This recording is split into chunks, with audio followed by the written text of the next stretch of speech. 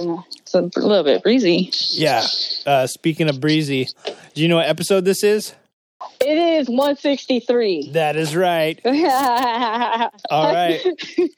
This is a Creative Brappy podcast again. This is actually, I should say the correct name. You've tuned in case you can't tell on your podcast app or whatever you're listening on, that this is the Creative Riding Motorcycle Podcast, episode 163. And how's the weather been, man? It just started raining here about an hour and a half ago. How's it down by you in Long Beach? It's sprinkling right now. I left work around 5:30, and so I looked at the weather app, and it was like, it's not going to start raining till 8. So I had on my rain gear, and I was just like, okay, I think I can chance it. So I didn't put on my rain pants, and sure enough, started raining on the ride home. Murphy's Law. Yeah, I knew it too. That's happened to me twice. Yeah. So there's been two different times within the last 2 weeks where I was looking at the weather app and I was like, okay, so it's 30% rain. I'm going to take the risk. And then, of course, it rains. Yep. Well, now that we know California has the crappiest weather in the world, no matter what anybody else in the rest of the contiguous United States says, you want to break for some intro music? Yeah, let's do it. Hello and welcome to another episode of Creative Riding, the motorcycle podcast that brings you two-wheel topics from around the globe. Tonight's show is brought to you by our supporters on Patreon.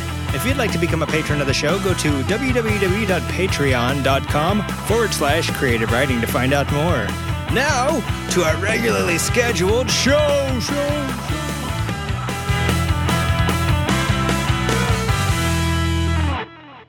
Okay. All right, that was our awesome music that Jay can't hear. By the way, if you didn't know, this isn't Wiggins calling in. I actually tried to call Wiggins yesterday, and or was it today? And he had to. He's like, dude, I'm gonna rest. Like they've been driving nonstop, coming out of Oregon from he just finished up at the one show, and coming out, he is basically. I think he said he was doing like 30 miles an hour out of Oregon into Montana. And he left at 6 a.m.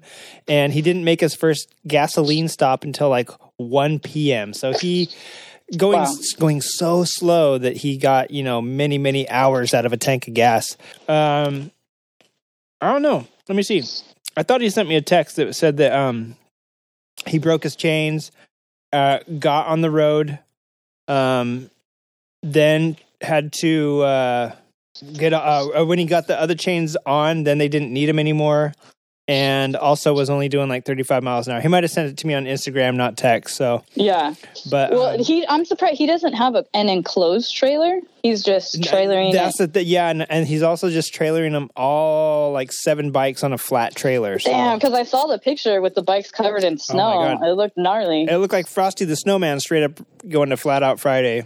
Everybody that actually went up there has sent some pretty gnarly pics of the drive out. And so apparently they got caught up in that Arctic blast or whatever's been happening up there. Portland, even though it's on the West Coast, did not get spared from that. So yeah. Yeah, I saw it was snowing at the One Moto show, right? Yeah. Oh yeah. And so it did not look very hipster-tastic up there this last weekend. Well, the hipsters actually got to put their flannels to use. Dude, for real. I bet you one of them got to use their handmade axe to actually chop down a tree. I was just going to say that. Yeah. Finally get to use it. Yep. All the urban lumberjacks. Hope you guys got to use your handmade artisan hatchets that you carry around in your holsters. I did want to say fancy boots. Yeah, and all your Timberlands or whatever, or your what are those ones? The Sorels. So yeah, Wiggins, man, he's on his way to Wisco. If you're going to be at the Mama Tried show or Flat Out Friday, go find him. He's going to have a few Field Initiative knives. He's going to be holed up at the Vanilla Cycles booth, hawking them out of there. So go check him out. Support your local hooligan. And man, I want to know where he finished. I saw a fight or something from the Super Hooligans feed, so I don't know exactly what happened, but it looked dramatastic, which, you know. Yeah, I said he looked like Venom. He was dressed like Venom. Yeah. He got some new Icon gear while he was up there. I think he got leathers. So he'll be like proper when it comes back to some of the half mile stuff.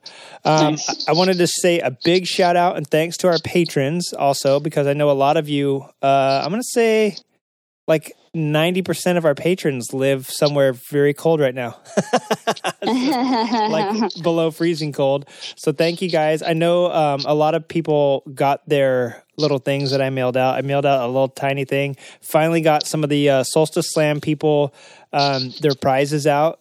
The Spooky Spokes people got their prizes, and Solstice Slam is coming up. So this time around, I'll have something. I won't just be winging it or hand making it. Like after I find out the winner, I'll make it beforehand, and then I'll be able to nail it. So Wiggs is going to be at Flat Out Friday.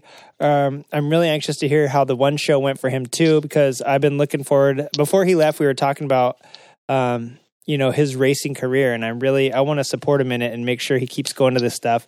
Also, patron Narissa, she will be racing at Flat Out Friday, and I think she's going to have the Iron Angels or the Build Moto bike out there, hucking that thing around.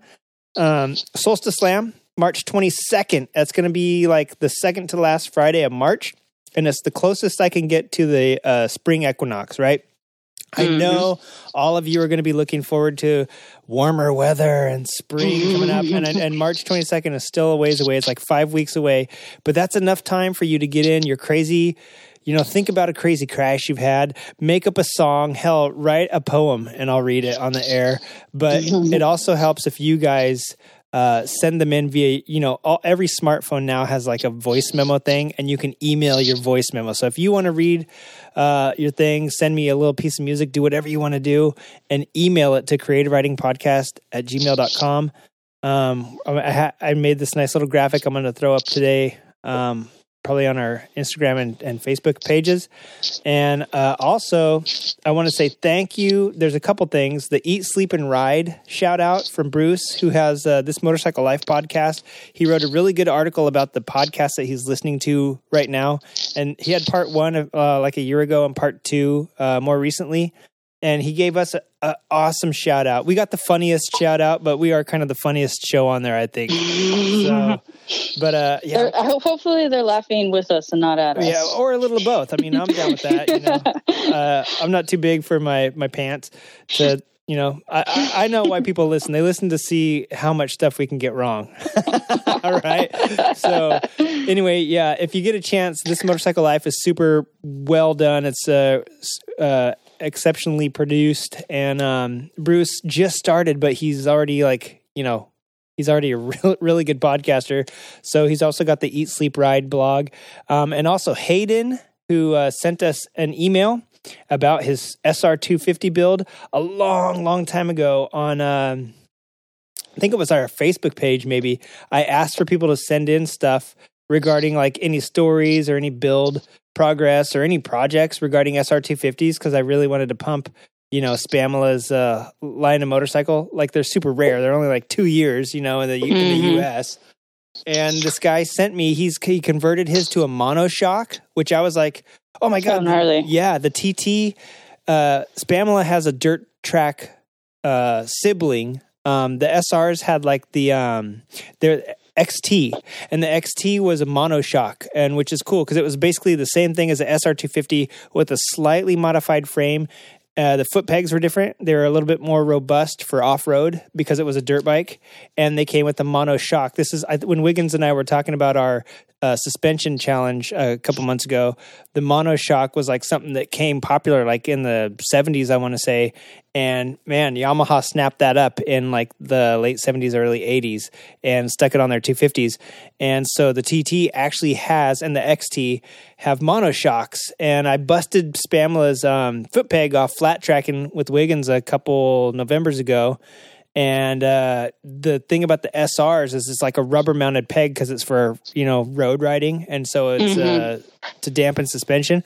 But the XTs and the TT 250 have this solid mount and a little bit rear set, really sturdy peg that you can probably change out with a lot of motocross, aftermarket stuff. So it's actually a cooler frame if you can get an XT or a TT frame.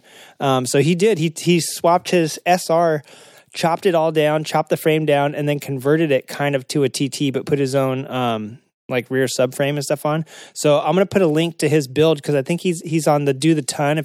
I used to go on that all the time and look at all the bike builds on there. But it's like a forum for bike building, cafe racers. So I'm going to link it, put a link in the show notes. And thank you, Hayden, for reaching out to us. Jay, I've been hogging the mic now for the past few minutes. I should ask you, what is up, girl? What have you been up to? Same shit, different day. Yeah. Just work and ride. Yeah. And sleep. Sleep occasionally. Occasionally. I know I talked to you last night. I texted you, and then I promptly fell asleep about half an hour later. I know. When you didn't respond, I was like, oh, his ass probably fell asleep. Yep. I was pretty tired, man.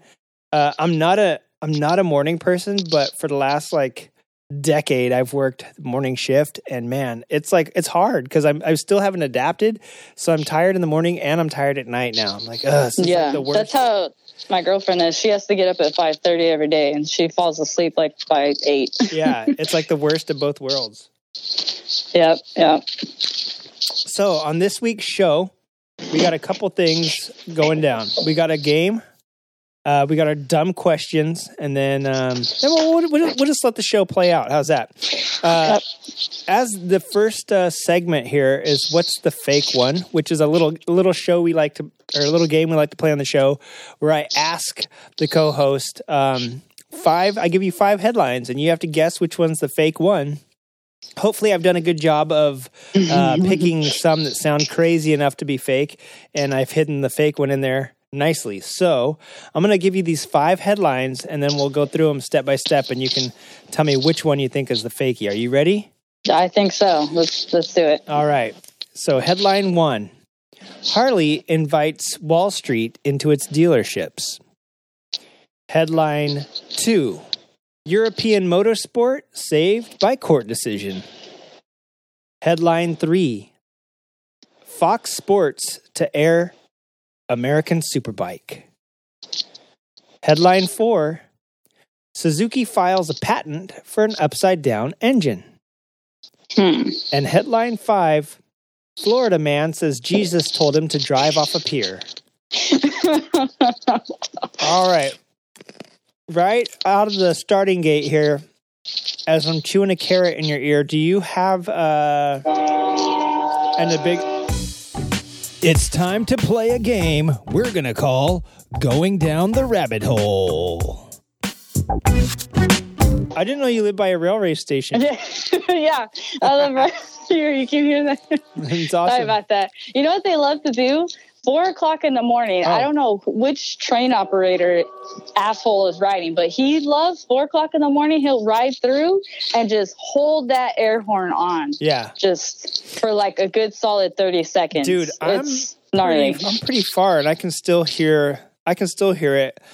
I used to live right, my street basically ended at the tracks, and it was recessed down under the street a little bit, but you could still hear it. And they have to honk at every crossing where it goes over the road. And dude, that was right there. It was the next street down from me was the one that went over the road. So dude, he's on the horn the whole time the train's going through that crossing, and it was no matter what time of the night, it was protocol. They had to do it. So yeah, well, our issue over here is we live just I'm about 100 feet from the railroad tracks, and there's a wall that separates us from the tracks, but we get homeless encampments that literally just live on that other side of the wall. We've had to call the fire department twice for fires that they've started on the other side. Yeah, it's pretty crazy. But what they do is they have to honk because there's just always homeless people on the tracks. Right, crossing the tracks. Yeah. And they even had a helicopter out one day, and they were talking over the loudspeaker. They're like, "You're not in trouble. Just get off of the tracks." Oh, dude. That'd be so gnarly to be the fire crew that has to come, get a guy that was just too slow that day. Yeah. That's dangerous.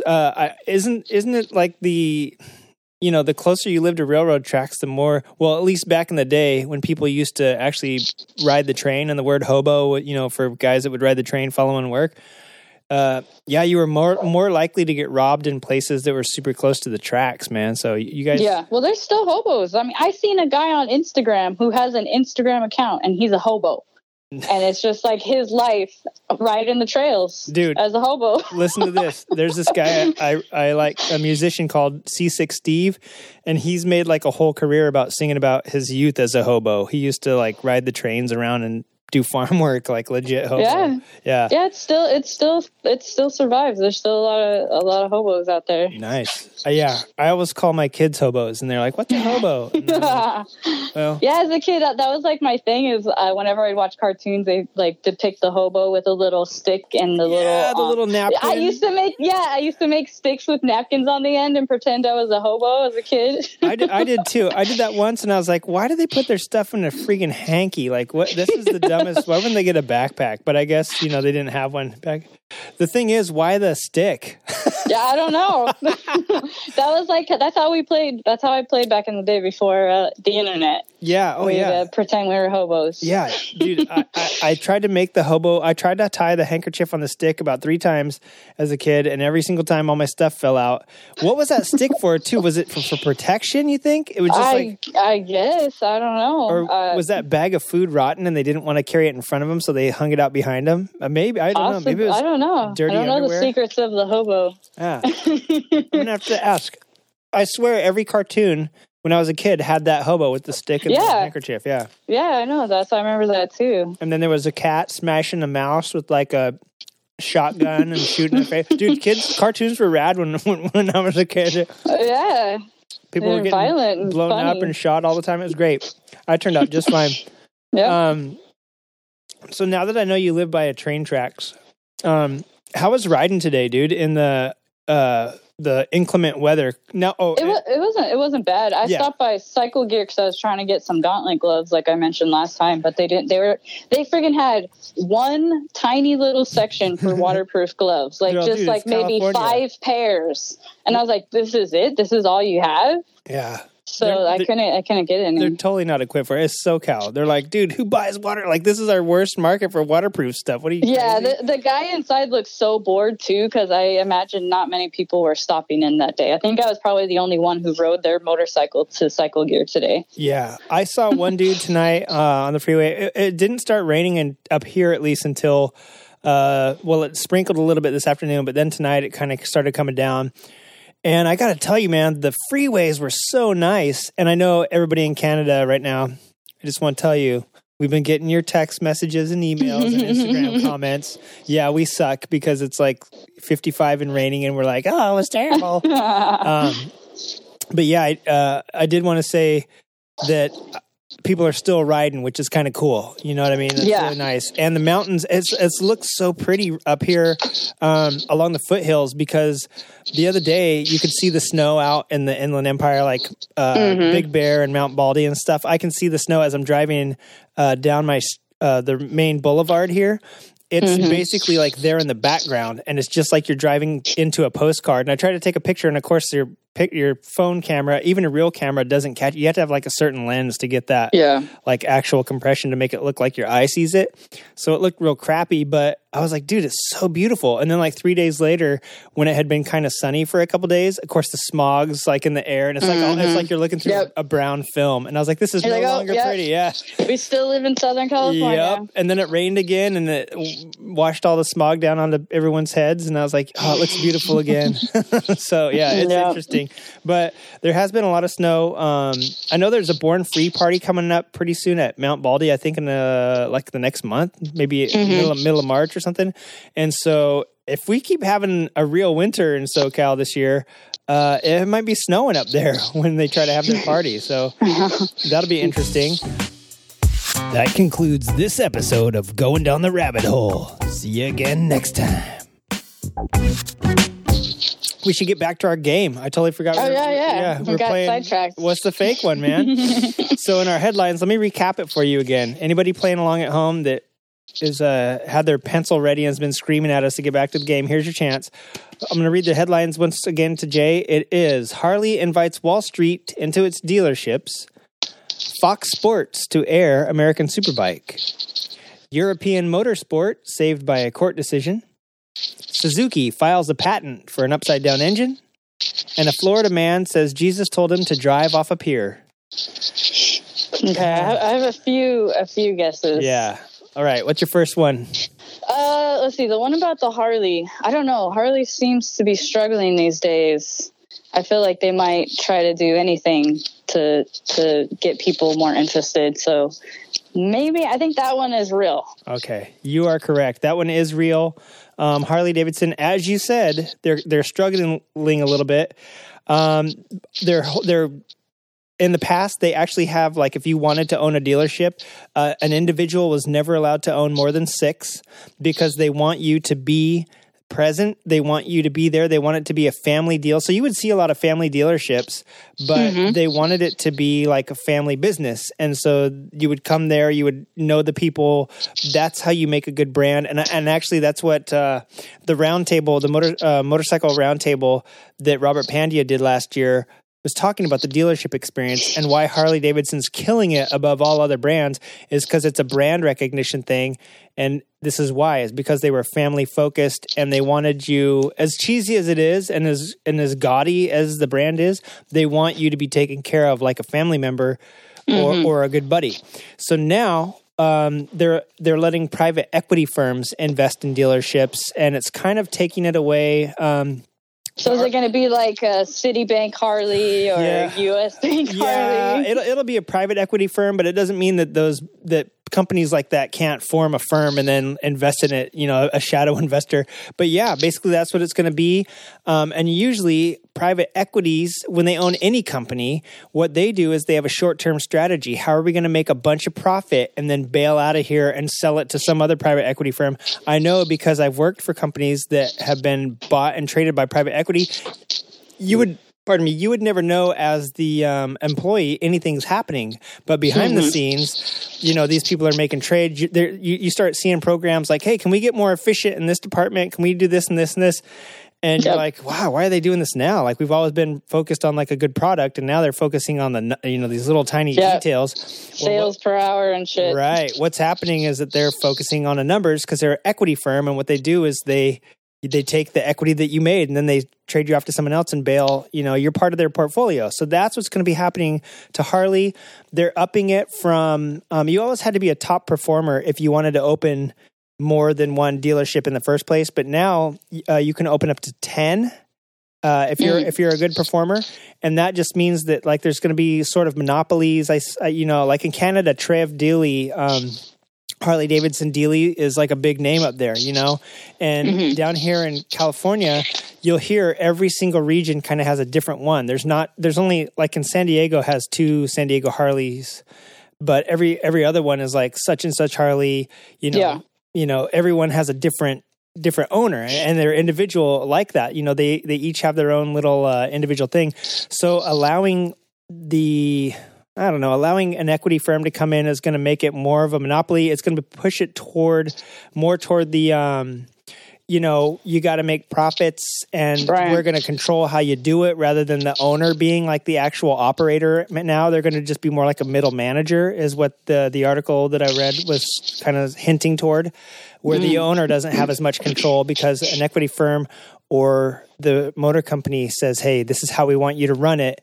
They don't just give you the run. You're not allowed to kind of do what's good for your region. You got to do what the real money holders and stakeholders say. I can't imagine that's going to be good for them. But they are. I mean, for like the last 3 years, they've been reporting losses like every quarter. You know what I'm saying? And then they had that. Yeah. It wasn't a scandal, but the DOJ thing where they were selling super tuners and they got busted from the EPA, and then the thing where they were like putting units as sold when that was just not really sold. It was just shipped out of the factory to dealerships, and the dealerships are having to take them.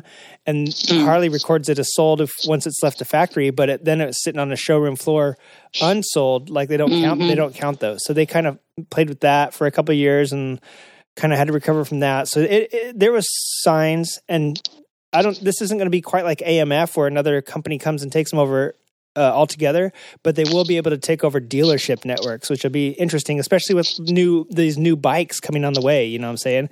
Like 2020. The image is really changing. The Harley image is changing a lot. Even I think there was like controversy. The CEO or something was saying that they're focusing less on the American brand, and a bunch of people got pissed off about that. Because it wasn't there the controversy where they're opening up some factories in Thailand. Yeah. And they already have a factory in India, and they already have a factory in Brazil, and that's to avoid tariffs. And now they had to, they were basically hoping Trump would help them. I mean, they kind of had it slated, but once the Trans-Pacific Partnership fell through, and it was like we had no leverage in Asia anymore, they were like, dude, we got to go through with this plan just to avoid these tariffs, Mm-hmm. And so I just read an article on that saying that, Trump was like talking about how Harley was getting wronged back in 2016 or early 2017, late 2016, something like that. And then in 2018 turned around and crapped on him by raising tariffs here on steel and, then saying they were an awful company for moving it overseas, but they got it. I mean, the Asian market, Royal Enfield sells like almost 1 million motorcycles a year, and that's just in India. That doesn't count the rest of the Asian market or the rest of the world. And so Harley Davidson, they need to get wherever they can, and the Asian market obviously has a place to grow, so they need to be there, and so they need to sell there. I've kind of said it before. In America, when you're at the top, there's only one place to go, and that's down, right? Mm-hmm. And so even though they still have over half the market share in large displacement bikes, they basically have matured. You know what I'm saying? Unless they come out with something new that's going to keep people invested, they're just selling the same thing over. And how many people buy a new Harley every 3 years? You know and when they came out with the new soft tail line, all the Dyna Bros got mad about that. So right, Wiggins made a good point about that too. That's a totally West Coast thing. But if you have a lot of your Dyna market out here, if that was like 80% of your Dyna market, then you're hosing that 80% for however many, East Coast people like the Softails for, Yeah, well, I heard the new bikes ride much better. Some people just need to try it, Yeah. I'm over Harley personally because of my own biased issues with my bike. So I'm thoroughly done with that, but I bought mine through a third party, so that was separate issues. I mean, I think they still make good bikes, and I think they still have a lot of good stuff coming out, but on the horizon especially. But they are definitely a changing company. You know what I'm saying? So we got 4 more headlines, and we're 3 hours in, and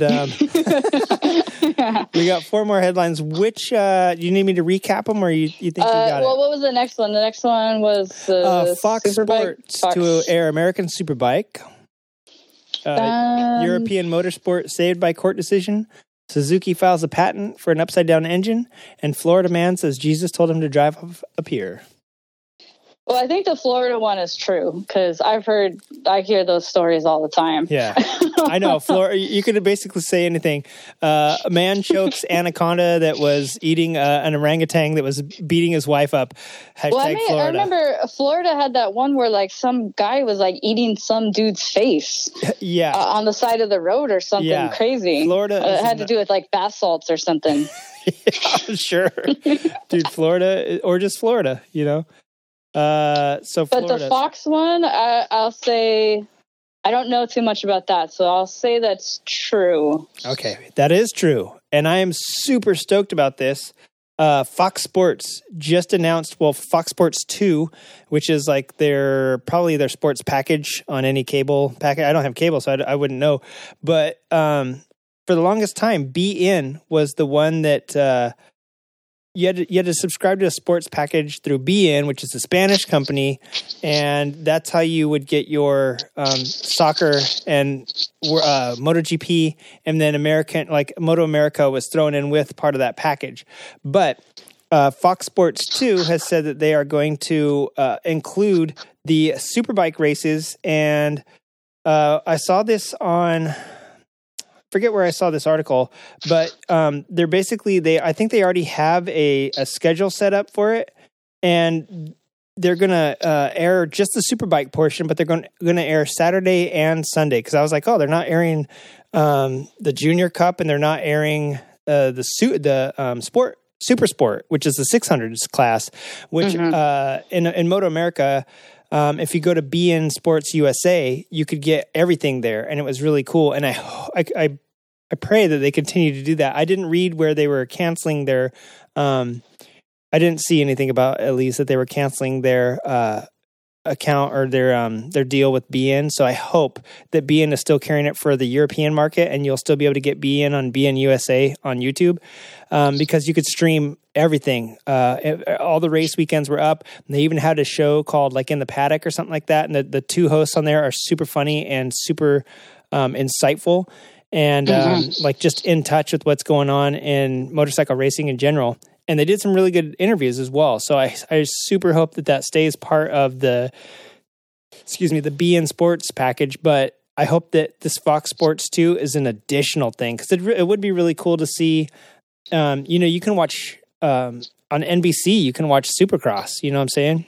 Mm-hmm. And so it's kind of cool to have a deal where people get mainstream media a motorcycle race. That's what we need. That's what it used to be. It kind of went the way of the dodo over the last decade, and now they're slowly bringing it back. And this Fox Sports 2 deal is just one more step in the right direction to get more eyes and more hearts back into American racing. So that one is true. Good job on that.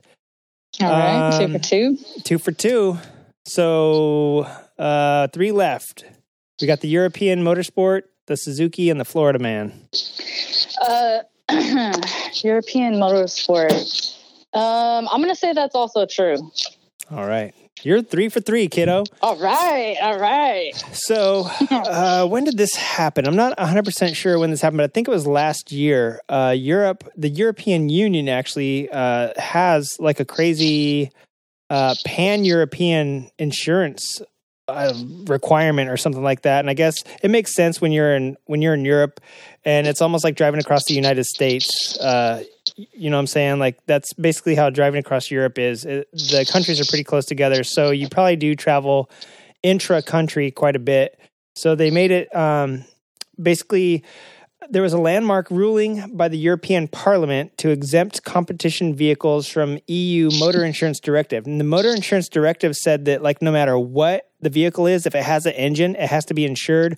Motorcycles, trucks, tractors, school buses, it doesn't matter what it is.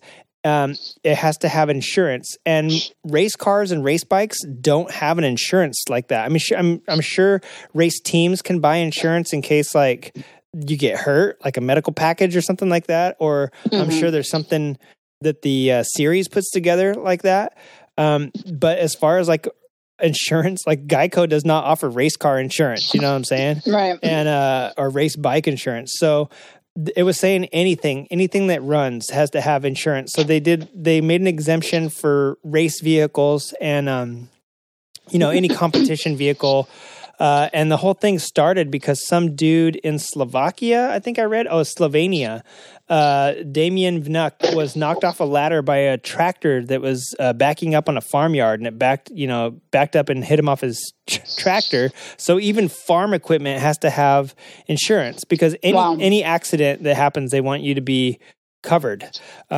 So obviously, Marc Marquez, if this was like a thing, Marc Marquez would have been in trouble a long time ago for knocking everybody off their motorcycles in the corners. His premium would have been super high.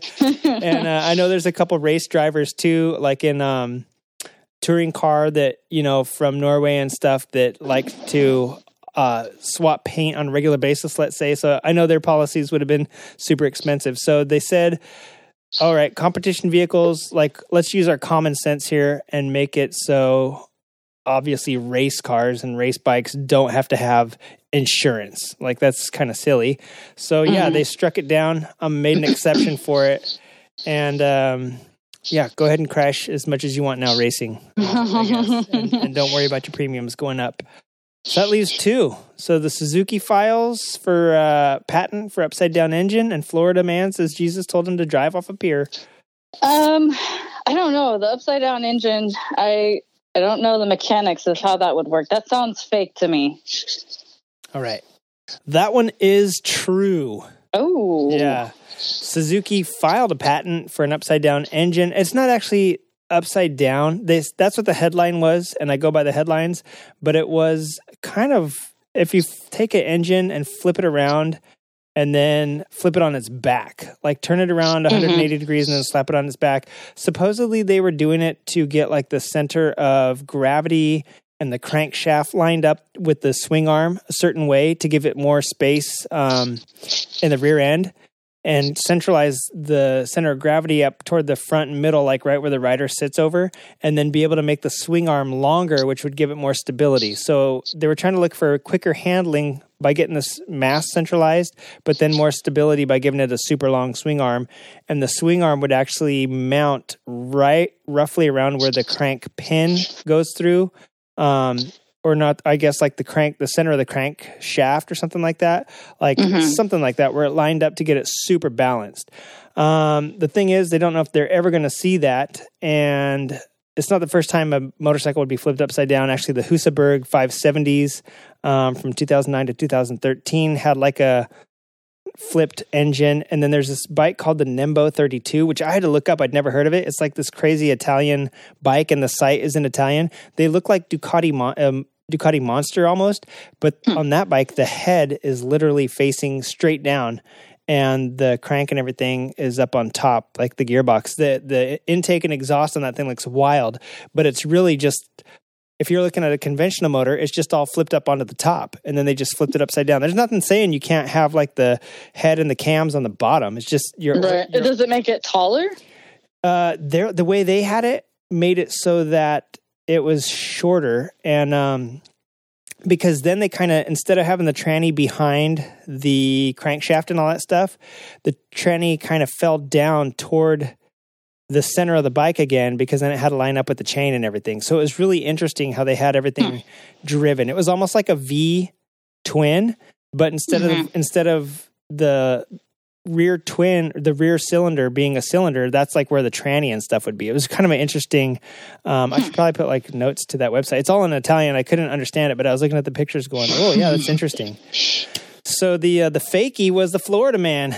Wow, that's sneaky. Tricked me with that one. And you know what? It's not entirely fake, because a guy did do this in his Lamborghini.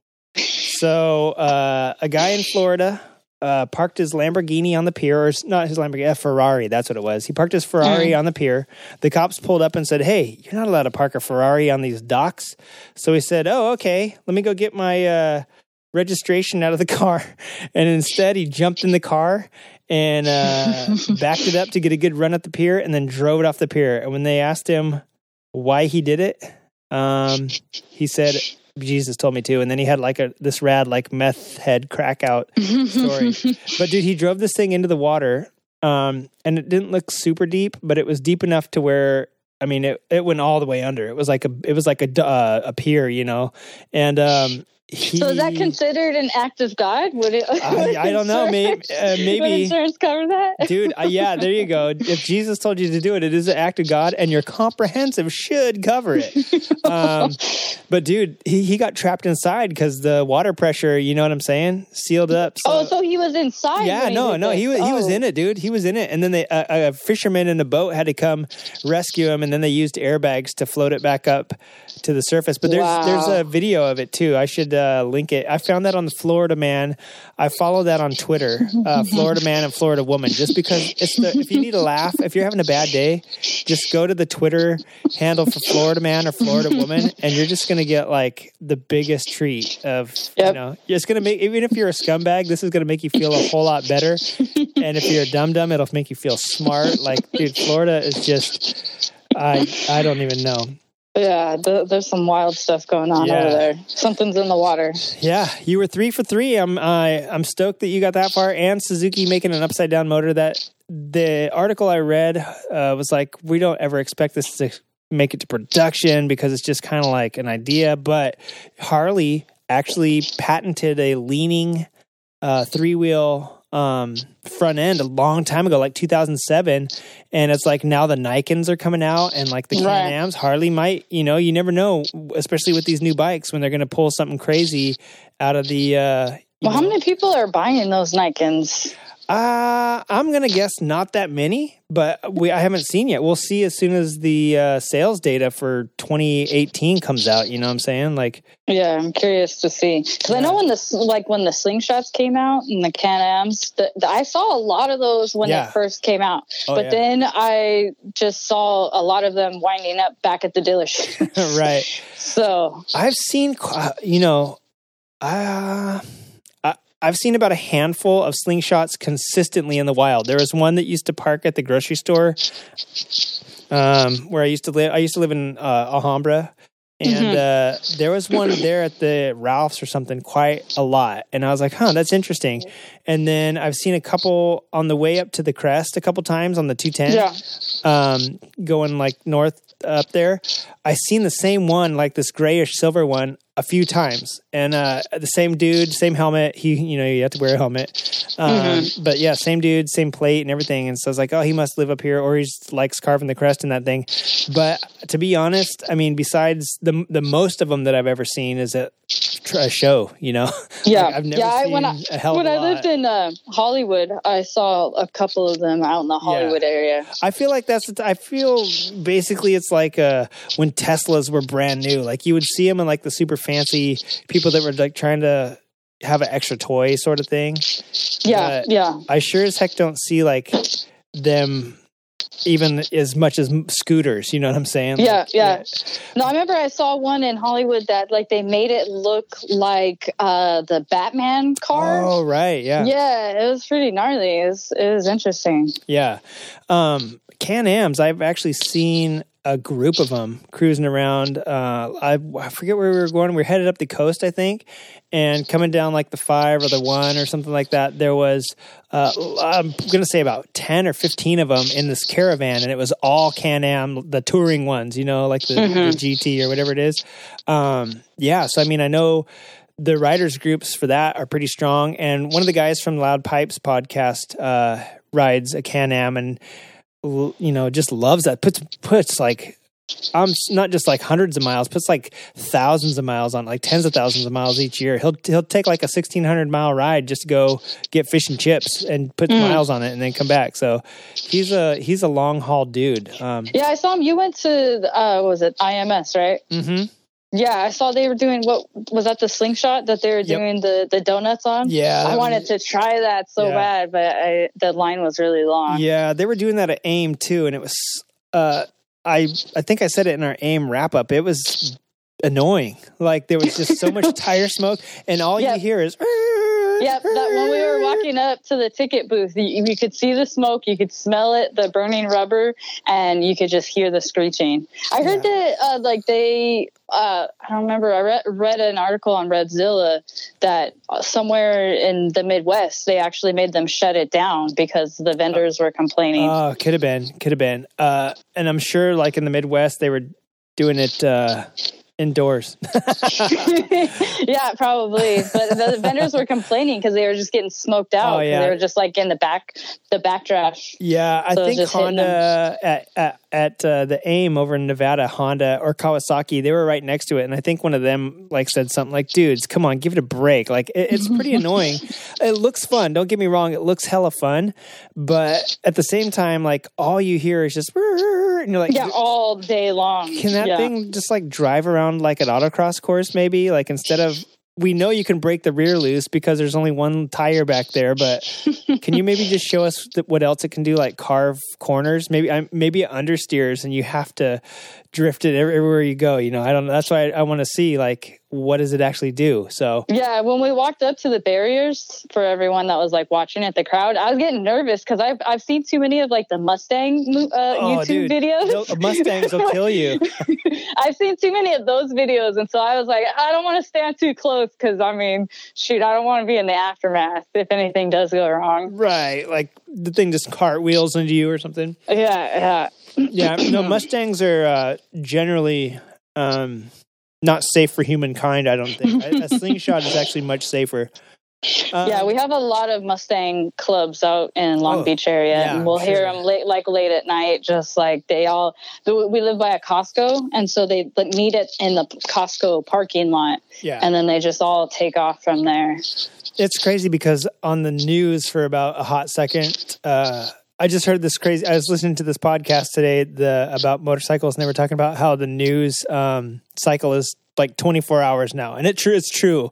Like, I'm sure those parking lot throwdowns are happening still, but they just don't make the news anymore. But that's like a lot of times they would go to a big open parking lot like a Costco or any huge department store and do little meetups there and start drifting and shit and then like run into each other and crash and then like all bail when the cops came. Mm-hmm. Yeah.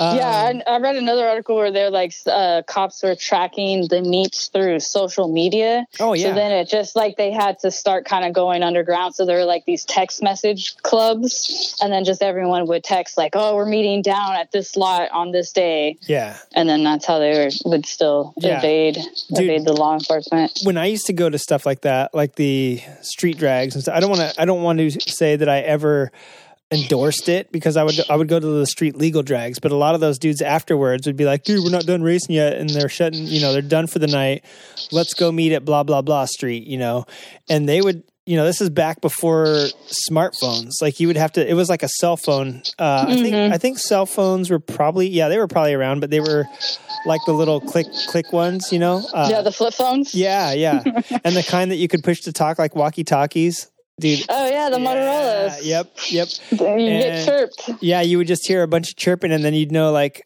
okay, everyone's like setting up the rendezvous point. But yeah, we didn't have like Facebook, or I think maybe Friendster might have been, the very first social network. But this is even before that. You just had to know somebody that was going there, and then you'd all. It was like a flash mob. Everyone would just show up, and it was like a miracle that it even went down. But yeah, nowadays, like you can track so much stuff through social media and all that. You're not private anymore, which is actually something I is coming into. You and I kind of talked about AI and all that crazy stuff. Maybe we should bring that up on a new show because there's so much stuff. I just listened to a podcast about cars today and how much integration is happening in cars, and it's kind of scary. So speaking of tracking and social media and being spied on by everybody that wants your information, we should talk about that someday. Oh yeah, there's lots of articles out there talking about all the innovations and the cameras and the algorithms. Oh, yeah. Like they're putting on cameras on police cars that can like have like facial recognition. Yeah. So when they pull you over, they can say they have probable cause because you triggered their algorithm, supposedly. I remember when Minority Report was just a movie.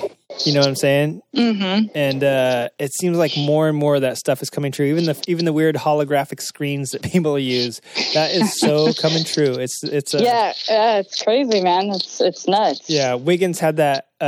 Took a picture of a bumper sticker a couple weeks ago that said "Keep 1984 fiction" or something like that. Or I remember when 1984 was fiction, and I was like, dude, it is so coming true. Speaking of movies and the weather, Carolyn Perrone, I want to mention Caro74 Happy on Instagram. She's Carolyn Perrone. She makes a lot of awesome art, and she also does coffee cups and stuff like that.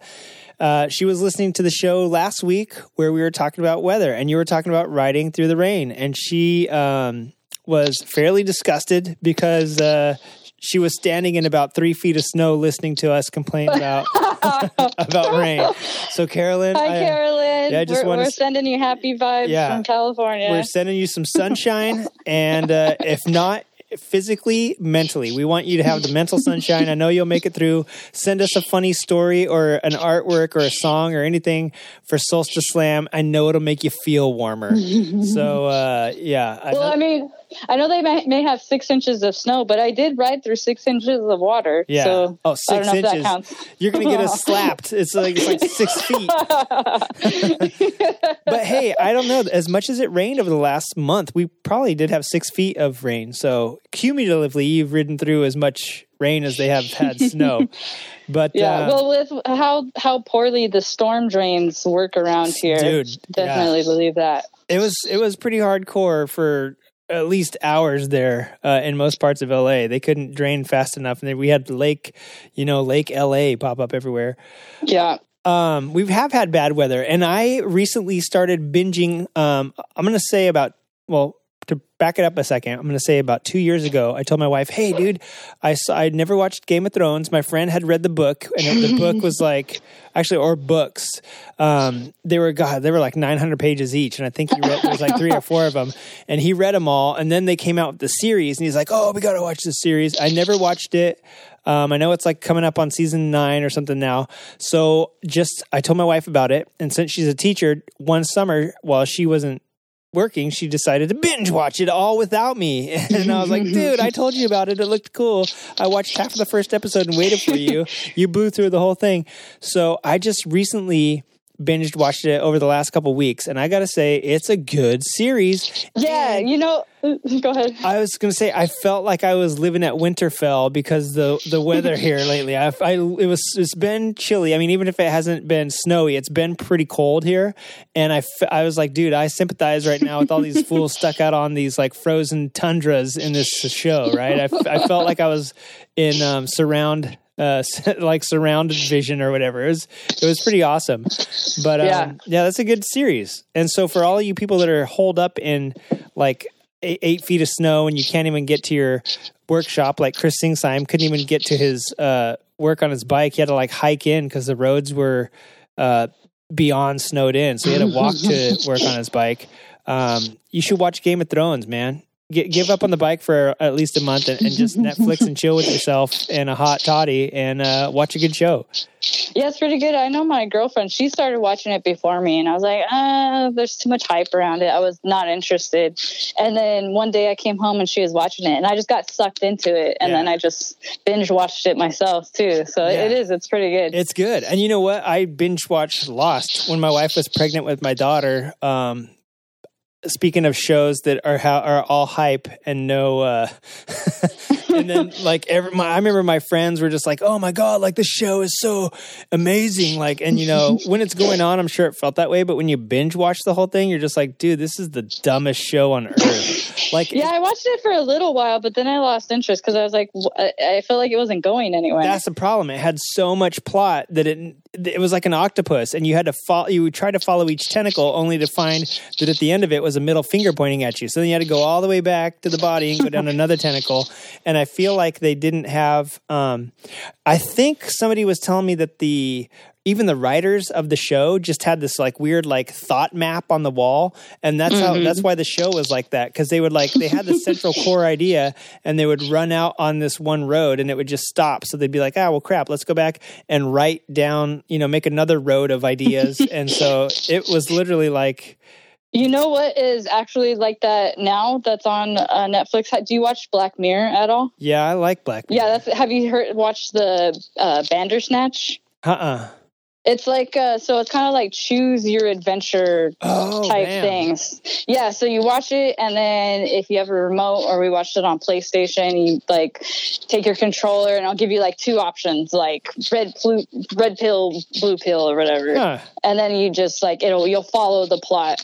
But I do not recommend. I got bored after like 20 minutes because then it sends you back to the beginning. And my girlfriend was like, "I'm tired. I don't want to like press buttons when I'm trying to watch something. Right. Like I just want it to like tell me the story." So I was a little disappointed with that one. Yeah, my kids watched a Minecraft cartoon, and it does. You can do the same thing. You can pick like the different adventures, but yeah, it's always usually stupid. It's never usually as developed as if like they wrote an actual good plot for it. Yeah, but to circle back to our AI thing, I just read an article yesterday that there was a bunch of data that Netflix is collecting from the choices that you make on that show. So then they're like apparently building algorithms for like what types of shows you may want to watch, or like your profile, like personality profile. All of that data is being tracked by Netflix. So that was really interesting because I was saying that when we were watching it too, because I was like, how much you want to bet they're like watching us while we're watching this? I was getting like into conspiracy theory mode a little bit. That's the only reason to do anything anymore if you're a business. I mean, the only way you profit off of having anything fun is to make it so that you can track. I mean, you're using it to find out what people like to have advertised to them. And it's so funny because that came up today in a podcast I was listening to about collision in automotive. And like even that industry is like talking about people nowadays want to be catered to because over the last 10 years, well, let's say 5 years since Facebook's been doing it, because Facebook did start out as just like a friendly network, kind of like MySpace was, but just a little bit better platform. And then they're like, we can make, when they went public, people are like, how are they going to make money? Well, surprise, we got you. Because now everything has a like thumbs up on it. And before Facebook, that was not a thing. You know what I'm saying? The like button on every website was a thing. And then Amazon is coupling with people. And now Amazon and Facebook are coupling with your car even. And you're connected. And the stuff that you're talking about and saying there isn't private anymore. You know what I'm saying? And the same thing with Google Maps, because now they're like tracking like which restaurants you're going to. And you can do like the thumbs up thing when you get to a destination and all sorts of crazy stuff. Yeah, I read when Google took over Waze, which Waze started out as an awesome thing, but how are you going to make money from a free app that has all that awesome features? Well, you're going to start featuring businesses that are nearby. And depending on what you do in one app, the API, which is the across platform integration or whatever, I guess can like steal your data from, maybe they look at what you bought recently on Amazon, if you have an Amazon app on your phone, right? Or like if you have like a shopping app or anything on your phone, they'll look at all that crap and be like, oh, look at this. And, or even your friends on Facebook, it can say, hey, look, your friends were here.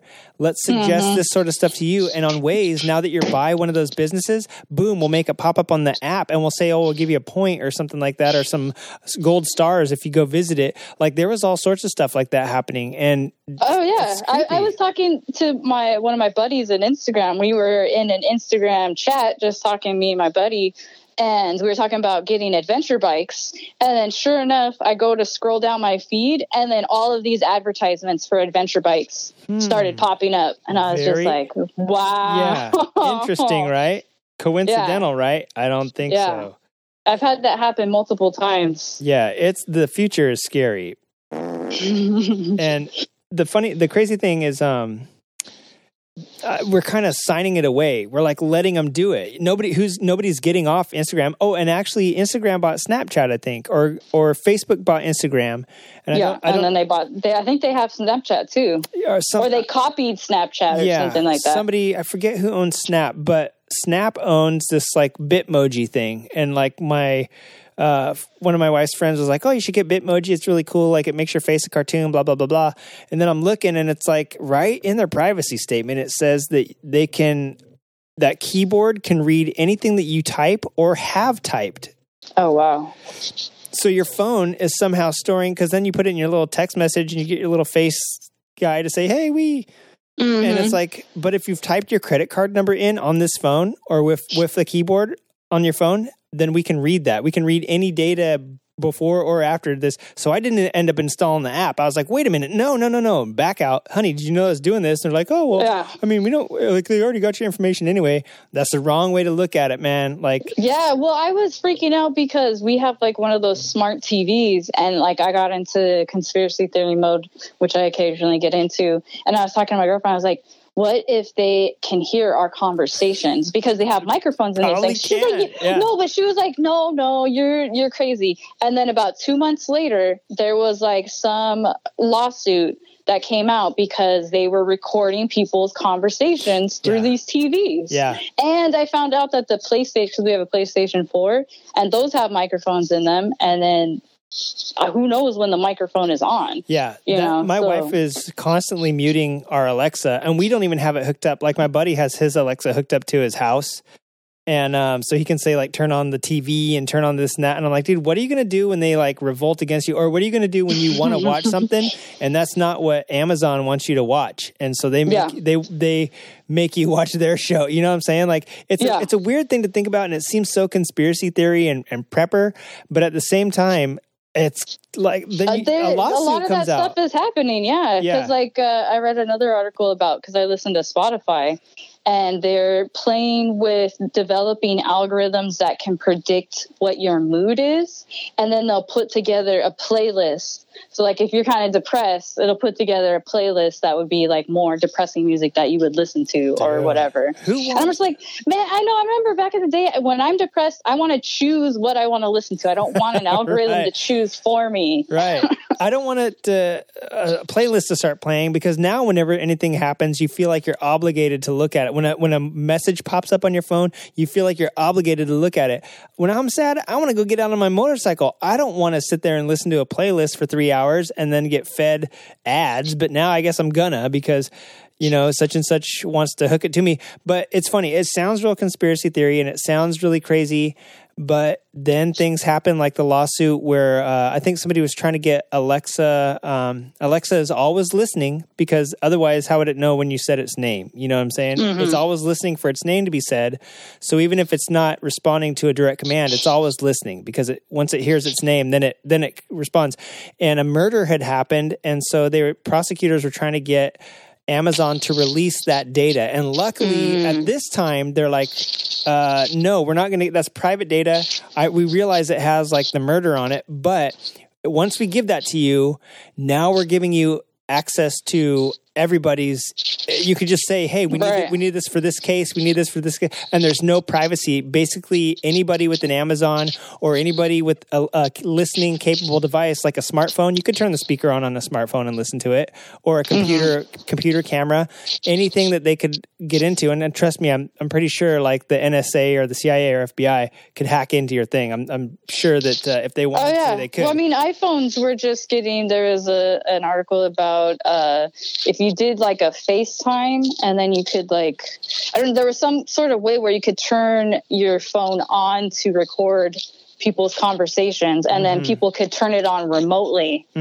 And so I guess it was like some sort of bug that they're trying to get sorted out. Yeah, you can. Yeah, and that's what a lot of hackers would do. And I mean, people hack into celebrities' photo accounts all the time. It'd be just as easy to turn on their webcam.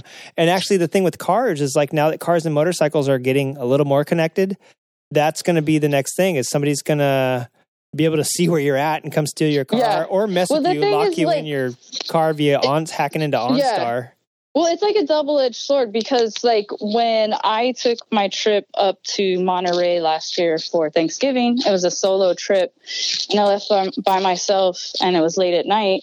And actually, one of my friend that I went to visit, she's like, you can turn on location sharing through Google Maps, so that just in case there was an emergency and I had an accident, you can see where I am. So like if it shows that I still haven't left this one spot, then they can see like, are you okay? Give me a call or whatever. So like when I go on long trips, like I'll do location sharing with my girlfriend, just so that she knows that, I didn't go down or whatever. Right. So, I mean, I like features like that, but then I like the ability to be able to opt out of it when I don't want to be tracked. And that's the thing. I think we survived before this stuff existed, and people survived for thousands of years before us without all this stuff. But I feel like the companies are making us feel like we need this stuff. And that, one of the things with motorcycles and becoming like more and more technically advanced, and the nanny, everyone's talking about the nanny bikes with like, they have to have ABS and they have to, like,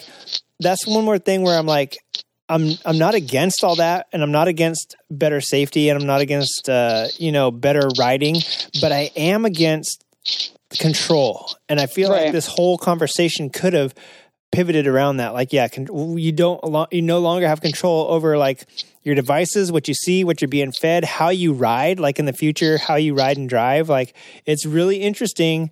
There's cars coming out that don't have steering wheels in them. You know what I'm saying? Like, and that seems to be what the next generation they want. When I was a kid, the Jetsons was on TV, and the guy flew around, and probably the thing flew around. He didn't have to do anything, but that's basically like that's just coming to real life now, and it's kind of freaky, Yeah.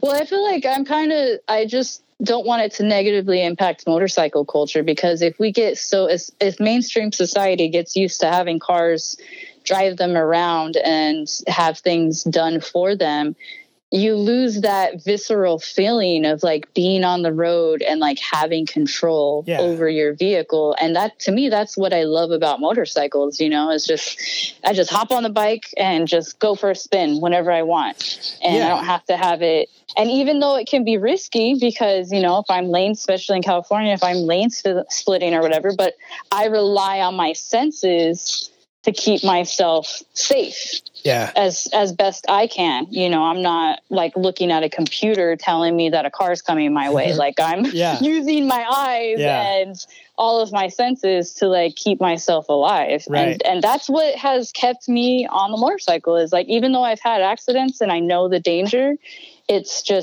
that feeling of the adrenaline and the excitement. And I'm just afraid that all this technology is taking that feeling away from us, you know? The funny thing is that like in the name of safer driving, I bet you like BMW is one of the first ones. They've already talked about their next 100 where they're going to build an uncrashable bike. And I bet you they're going to be one of the first companies. They're so innovative and so forward thinking. And it's always been so awesome in the past because it's helped them make these incredible machines that everyone loves for the love of driving and Farfignugan or whatever VFW called it back in the 90s. But then we're crossing into this new horizon where we haven't crossed the horizon yet, but on the horizon is the line where we aren't in control anymore. And it's no longer about the thrill of the drive, the thrill of the ride. It's, what's the word I'm looking for? The industriousness of not having to do anything, of us just being able to... It's kind of like the subliminal message is that like that adrenaline that I spoke of and that excitement is somehow a bad thing, because it has a dangerous element to it. And like, so because if anything has any inherent danger, then, we don't want that. But I don't know. I don't think there's anything wrong with that. I think that life is dangerous and you can have all of the technology in the world and all of the robots and all of the AI and people will still die. Yeah. Because that's just part of life. Humans were meant to be born, to live, and then to die. Dude, this is so crazy that you took it there because I was thinking about this same thing today. I've been listening to podcasts this was a radio show I was listening to last night talking about how things have changed for the better, and then like the road to hell has been paved with the good intentions, because like back in the day people were trying to help tribes in the Amazon, and instead they went in and exploited the tribes and took a bunch of stuff out, and they got actually the cures for medicine from like the Amazon. But then also like in Mexico and parts of the Amazon, they wanted to help people farm, and they totally went in and screwed up thousands of years of nature in like 10 years of trying to make a better agricultural system. And it ended up over farming it. And because they were talking about how pretty soon there's going to be more people on Earth than the Earth can sustain. Right. God, I'm glad you're here to help me with these words I'm forgetting. But it's all the radiator fluid I've been drinking.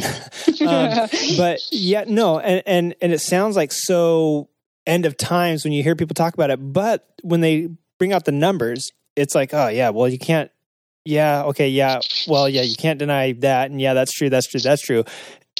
And the population has grown, medicine has got so much better, and this is my thing: cars are getting so much safer, and motorcycles are getting so much safer that not only do we as a culture feel like it's not going to be fun anymore because it's not dangerous anymore, but also, with all this good medicine and cars that won't let you crash, like we are not improving our gene pool, you know? Yeah. It sucks to say people should die, but I think we need like a good plague. We haven't had like a good plague or like a good, I don't know, some sort of weird, like devastatingly, you know, huge war. And this is awful to wish this, because we're moving toward like a utopia where nobody fights and this and that. But at the same time, utopia has to be gigantic if you're going to repopulate. I have a very controversial take, and I might get some pushback on this, but I mean, we have all of this safety culture that is evolving and continuing to evolve, but look at the epidemic rates of opioid use and drug use just in America alone. Like there's still something in people that is seeking some sort of feeling, whether they're finding it through drugs or whatever.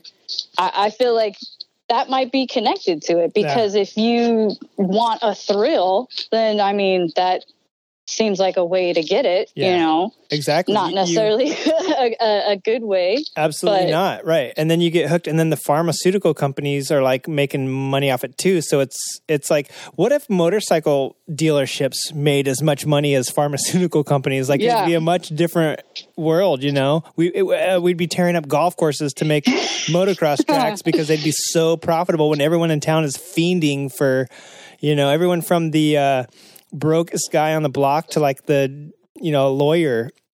They're all hooked on whatever Percocets or whatever. I think humans have a something primitive in them that seeks that thrill. It's like the fight or flight, dude. I don't think we can get that out of our systems. I think that's genetically built into the human psyche. We used to have to, at least in North America, fight off dire wolves and saber-toothed tigers in order to get a mastodon or a giant elk or whatever. There was really big old deer that used to live back in the day. And it's like, buddy, we got to go fight off like 3 dire wolves today to go get that thing. Like, we're going to do this? Hell yeah, let's get our sticks and go. You know what I'm saying? Like, life was a struggle.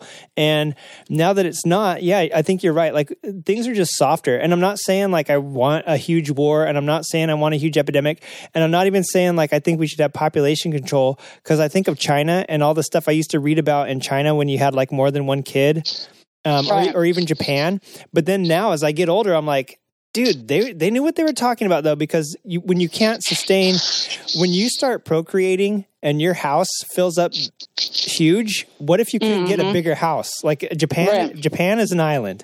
There's not much, there's only so much space you could have. Well, now they're having the opposite problem where they're trying to encourage people to have kids because it's like actually dropped off. No, great. Just invite more tourists over. Invite some of these people from overpopulated areas to visit and stay for an extended time and then go back. Maybe we just need to lighten up a little bit. But the thing is, everybody's surviving now. Actually, that's untrue. The same hipsters that probably love brown seats and sparkly cocoa 1-gallon gas tanks aren't vaccinating their kids. So I think of measles, one of these eradicated things like measles or leprosy, it's going to come back. It's going to wipe us out. Smallpox or polio, something that hasn't been around for like a good 150 years is going to come back and take its toll because it's not cool to vaccinate your kids. So actually, it might be coming on the horizon. Well, I think nature always wins. Nature always has a way of like, man will fight nature and like dominate for a little bit, and then nature will slap back and be like, bitch, I'm the one who's in control. Hey, have you seen Bird Box? Yes. Yeah. I think that was like a remake of The Happening. My wife actually read the book Bird Box. Actually, I think this was one where she saw the movie first, because she has this rad shirt that says, don't judge a book by its movie. But I think she said that Bird Box actually was not too shabby when it came to, what's it called? Matching up to with the storyline? Yeah.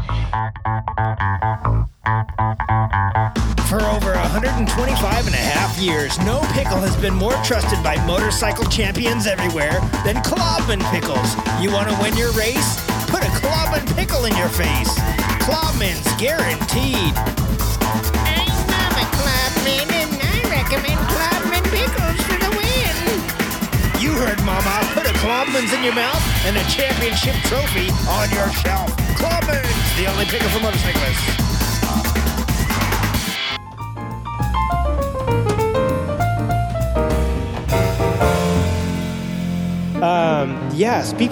Speaking of the end of the world and Bird Box and time's ending, did you know there's like a new video game that's coming out that features, I guess, like preppers or something like that? Maybe not preppers. It features, I want to say it's like freakers, like the end of the world. I feel like there's been a lot of video games like that. Yeah, but this one, on the cover, it had a dude leaning against some sort of modified BMW motorcycle. So I got really excited about it. I saved it because I saw it on Instagram, and now I can't find it. But like I think there's enough people that are holed up in the world right now that need a little bit of either books or movies or something like that. I think we can help them out. And I'm sorry, you probably heard the phone slamming all around, but the listeners didn't. But I was digging through my Instagram feed to see if I could find the name of that game. But it's basically this dude leaning against what looks like a R1100 GS. And he's got his, it's totally Mad Maxed out. It kind of looks like Mad Max. So I was kind of like, wow, cool. This could be a cool game. It's probably for PS4, and I don't have a PS4. But You can come over to our place. We got one. yeah, I probably will have to because I'm trying to get out of the video games. I'm like, dude. But speaking of Game of Thrones and speaking of conspiracy theories and books on them and stuff like that, I thought for this episode we could get into some books and games, and then maybe even branch out into some movies for the people that are snowbound right now. And Sounds good. Yeah, I'm going to let you lead off. Do you have any good recommendations? Well, I was trying to rack my brain for books. I've been so busy. I used to read a lot, and I really haven't sat down and read a book, which I feel really stupid for. I feel like my brain cells have been dying off slowly. But one of the early books that a friend gave to me many, many, many years ago was Zen and the Art of Motorcycle Maintenance. And this was actually before I had a street bike. I was just doing dirt bike riding, but she gave it to me, and I was going through a really tough period in my life, and it was awesome. I really loved the storyline, and it was really well written. So that I would definitely highly recommend that book for sure. Yeah. And actually that is when you first get into motorcycling, like everybody recommends that book. To be honest, like not to be a dirtbag, I didn't like it. Oh, you didn't like it? I couldn't even like get into it really because I'm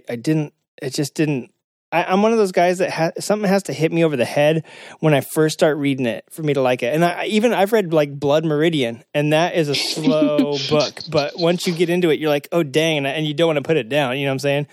Yeah. That is like a violent book that you feel like you just need to be alone in a room for like by yourself for like 3 days after reading it with like maybe a whiskey and a picture of like, I don't know, a little kid holding a balloon to make you feel happy again. Like that was a hardcore book. But Zen, I started reading it and I was like when does it become about motorcycling? Yeah. You know? Well, there was like a lot of like philosophical elements, and I was kind of like going through my hippy dippy wannabe philosopher stage in life. So I think that's probably why it resonated with me. Was this when you were like 22, 23? Actually, yeah. Yep, I think that's about the time I tried to read it too. Yeah.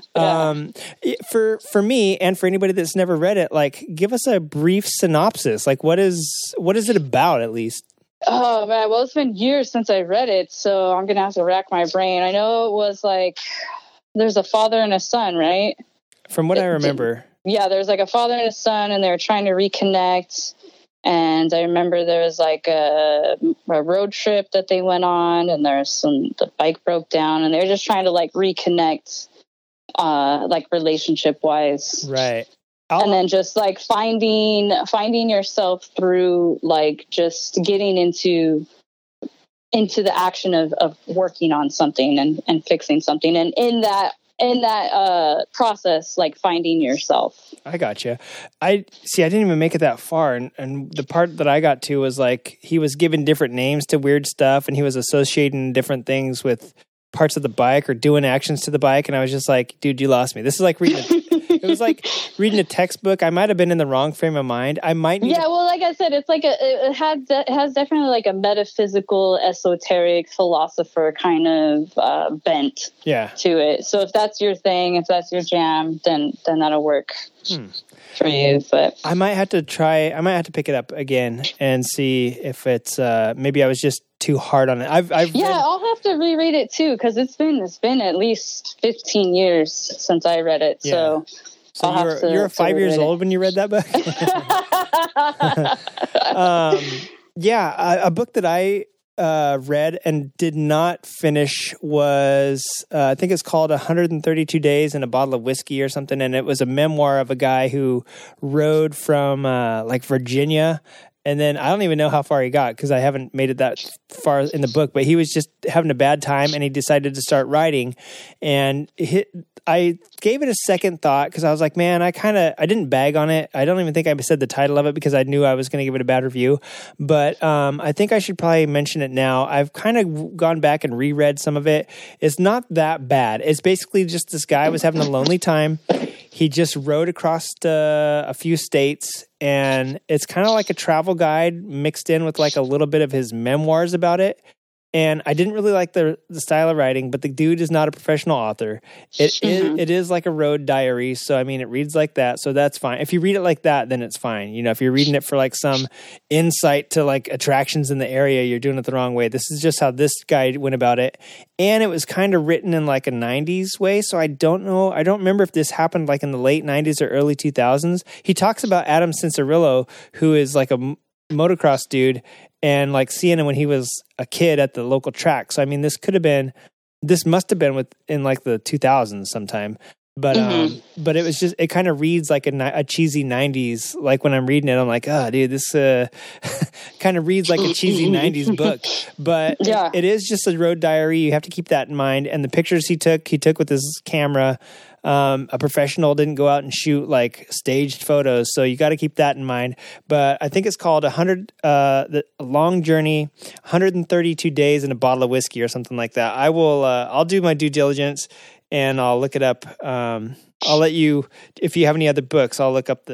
Well, it's not motorcycle related, but maybe I'll score some hipster points. Anything by Bukowski, Post Office, Ham on Rye. I think if I was living in a state where I had 6 feet of snow, I definitely would be reading some Bukowski with a bottle of rum or vodka by my side. Yeah, because isn't that the name of that movie that Ashley picked up from the Misfits? Bukowski, female Bukowski. Yes, close enough, I guess. Okay, score. Yeah, I got a good friend who loves Bukowski, and if you've ever watched the movie Barfly, that's a good movie. If you don't want to read a bunch of Bukowski, I'm pretty sure Barfly was supposed to be about Bukowski.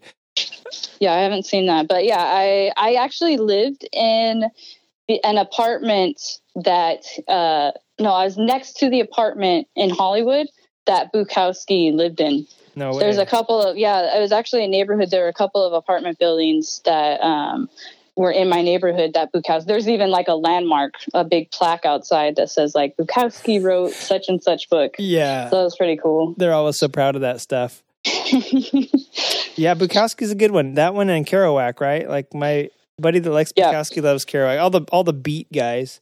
Yeah. Ashley recommended, I haven't read it, but she recommended that I shout out Elsbeth Beard, the woman who rode around the globe on the motorcycle. I guess she has like a autobiography. Yeah, I could imagine. She was like as far as we know, the first woman to do it solo around the world. Yeah. So I think that's on my to buy list because I haven't personally read it, but we heard about it on the Misfits pod. So sounds like a good read. Yeah, that was a good interview with her. I just read an autobiography too recently. It's called Road Racer. It's in my blood, and it was by Michael Dunlop. And it was pretty cheap. I got it. I was looking for a book to actually buy and read, but apparently on Amazon you can't find that anymore because they don't make enough overhead on those, so they just offer you the Kindle version. So I got it and I read it, and I was like, oh man, it was written before his brother William passed away, and it's a really good book. He talks about. He's not afraid to talk smack, which I really like. And he's gotten like kicked out of a couple events for it. And of course he comes from a legendary family. His father, John, I'm sorry, was that his dad's name? John? His uncle, Joey. And then him and his brother, and then he has another brother that was like totally not into motorcycles. He's like, dude, I don't even know what makes that guy hated motorcycles.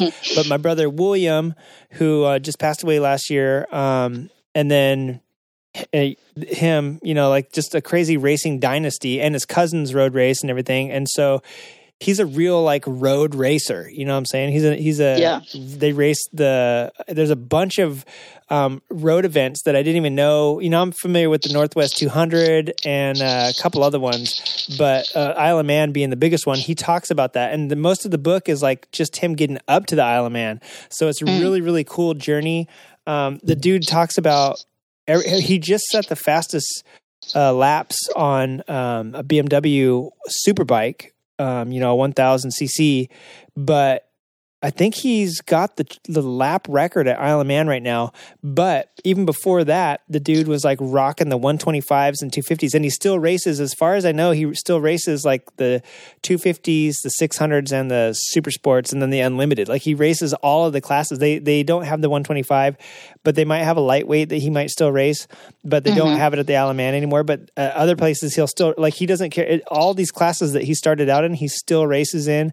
And it was a really good book because he talks about people that you know, like John McGinnis and Guy Martin and Ian Hutchinson and stuff like that. And he talks about these dudes coming in as a little squirt, like having to go up against these guys, like these superstars. And he still kind of feels, according to the book, he still kind of feels like just a chubby nobody. He's like, dude, I just raced because that's what my family did. And Robert, that was his uncle or his father. I mean, Robert Dunlop, and then Joey was his uncle.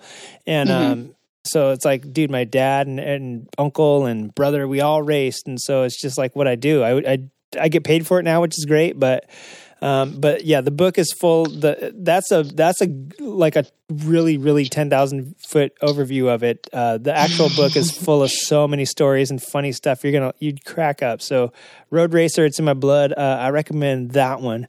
I'm going to throw it back to you in this ping pong of book selections. I don't know if I have anything else for books. I couldn't come. Nothing else came to mind. I do have some good shows and movies if you want to move on to that, unless you got more books. I got one more book I might want to mention. It's a book I'm reading right now, and it's called Big Motorcycle, A Tokyo Story by P.J. Logan. And it is crazy. So far, there's been very little motorcycle in it, but it's kind of built up to where it just got to the motorcycle part. But dude, it's about like 20 different people and kind of like how their stories kind of come together. And it is nuts. Like it starts out like, let me just give you part of it. They eat part of a guy. Okay. There's some Yakuza stuff that happens in there. So there's like some rad sword play. A guy gets his car flipped over. Like there's like some punks in it. So, I mean, it's and it's all takes place in Japan. And it's just called Big Motorcycle, A Tokyo Story. And then one more book. The last thing, we can move on to movies and video games after this, but I have to recommend, and my wife and I actually reviewed this on a previous episode, The Black Goats Motorcycle Club. Such a good book. And as a bonus for all you people that can't read, and that's why you listen to this podcast, the author also did a podcast of it, and he reads the book. I think he reads like 2 or 3 chapters at a time per episode. Dude, phenomenal book, phenomenal writing. It led me to read some of his other short stories and stuff, but the guy that book killed it. And my wife was like, oh, I'm not really into like motorcycle books. But when she read that one, she's like, dude. So Black Goats Motorcycle Club, if you don't want to get it, I bought the Kindle version again, because that's the only place I could find it. But if you don't want to do that, just listen to his podcast and you're going to be pleasantly surprised. And for all you people in the cold weather right now, it takes place in, I think, Arizona. So you're going to love it. It'll make you feel warm just hearing about it. So yeah, Jay, why don't you kick us off with some movies? Well, let's see. There's the classics. Ashley and I just rewatched the Wild One with Marlon Brando. So that's a good one. And then, of course, I have that on VHS, but I haven't had a VHS player for a long time. Yeah, I think it might be on Hulu or Netflix, because we streamed it. Rad. Or maybe it was Amazon. You can find practically anything on Amazon Prime. Yeah, might have been Amazon Prime, one of those. Of course, then there's Easy Rider. That's a great one. Yeah, I've only seen that I think one time all the way through. Oh yeah. Yeah, I don't think I've watched that like properly more than once. Yeah, it's been a while since I watched it. I've been wanting to rewatch it. I think we're gonna have a motorcycle movie night one of these days. And then we watched a recent one that's been shown popping up on the Netflix feed. I think it's called Adrenochrome or something like that. It was very hard to follow. I don't know if you're into something really like Fear and Loathing in Las Vegas, psychedelic style. That might be your jam. But it's motorcycle. It is. Yeah, he's got a motorcycle and he's riding around Venice, which is fun. I more watched it just because I knew all the landmarks. So I was like, okay. Oh, I know that street. So it was like filmed in California. So it was more for just. I thought you meant he was riding around Venice in Europe. Oh no! Like Venice Beach, like down on the boulevard and stuff. Cool. Yeah. So I was like, I know all the back alleyways and stuff that he rides down. So that was more entertaining for me, just knowing the location. But as far as storyline, we started watching it because we saw motorcycles. So like anything that we see motorcycles on, we're like, okay, we'll give it a try. So I don't know. I don't know if I would recommend it, but if you're bored and you have time, then I'm sure you could check it out and see for yourself. Yeah. I would have to say along that category of movies that you could check out, but I wouldn't recommend. There is like part of the Criterion collection, which is like, classic art films that are like super well respected, I guess, like in the film industry and the classic film industry. There's some goodies in there. Girl on a Motorcycle is one of those films, and I have to say that's where Girl on a Moto podcast gets their intro from. And I think the trailer for it said, she lives through 100 pounding horses that she feels between her legs or whatever. I'm going to say the bike that she was on, not 100 horses, because not a lot of stuff back in the 60s was more than like 50 horses. So they kind of doubled that. But also that movie is, in my opinion, awful. Like it's one of those ones that's like held in such high regard. Oh, Girl on a Moto. Yeah. Girl on a Motorcycle. That's one of those old 60s, like great piece of art, high art. And then you watch it and you're like, I see why they might have liked it, because it probably used some of the first special effects that were like super hot at the time. But dude, like film overlays and like weird like multi-layer like transition pieces. But dude, there's a part where she's like riding on a horse standing up and there's like a clown whipping off her clothes. Like, yeah, her dreams are gnarly. And then there is another scene. It's kind of like a sex scene, and maybe it was like maybe you weren't allowed to show nudity. I mean, this was the 60s. I thought everything was nudity then. But it's like inverted and colorized or like solarized or something. So maybe that's why it's popular, is because maybe they were using all these techniques in this film and it was groundbreaking back in the day. And this woman riding by herself across Europe, was like a liberating thing. Maybe it was like, the feminism movement starting, and it was super groundbreaking, perhaps. But when you watch it today, you're just like, dude, who did all the acid and then made this film, right? Like, so yeah, terrible movie, but it's a renowned classic. And it's like Easy Rider. Like you're supposed to watch Easy Rider on any Sunday and Girl on a Motorcycle. It's like one of those era films. Yeah. And I'm just like, dude, don't take it unless you're on lots of acid too. Yeah. Because you won't get it. Well, speaking of crappy movies, since we're on this topic of recommending terrible, crappy movies,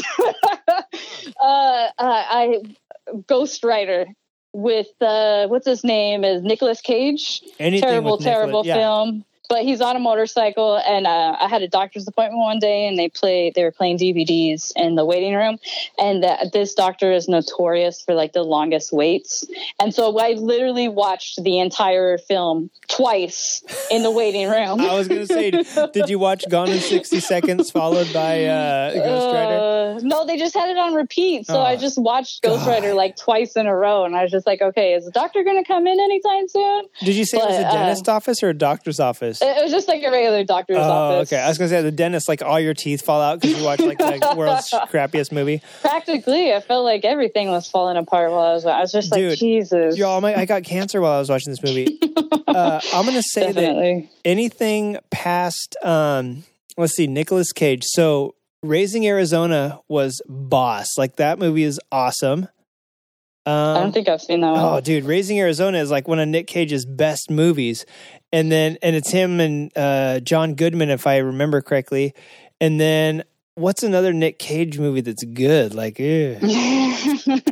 I can't think of any. yeah, I mean, I've seen more Val Kilmer movies that are better than Nick Cage movies. I mean, is Nicolas Cage and the one Face Off? I think isn't Val Kilmer and Nicolas Cage in Face Off? John Travolta and Nick Cage. Oh, okay. And by the way, John Travolta's never been anything good besides Pulp Fiction, where he gets blown away. So yeah.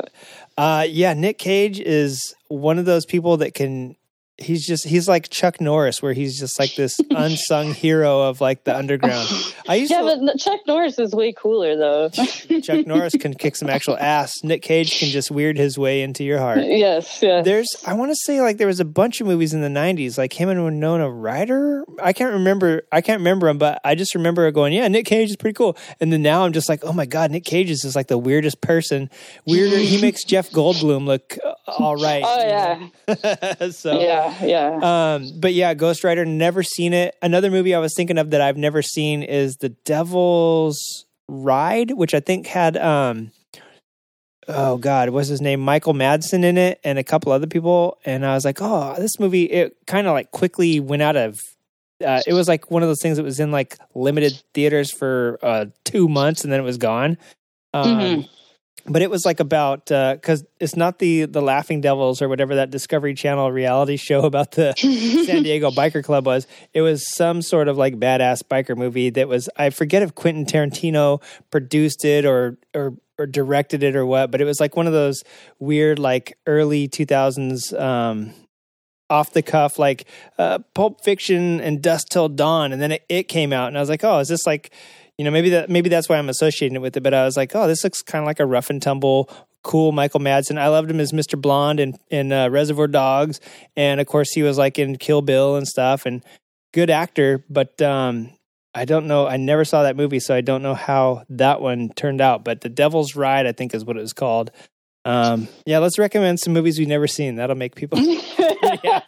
I got a couple of shows. There's on the Final Movie one. There was there's a documentary about the Diablo run. Oh, that was kind of that was cool. I think it was made by Lowbrow Customs, I believe.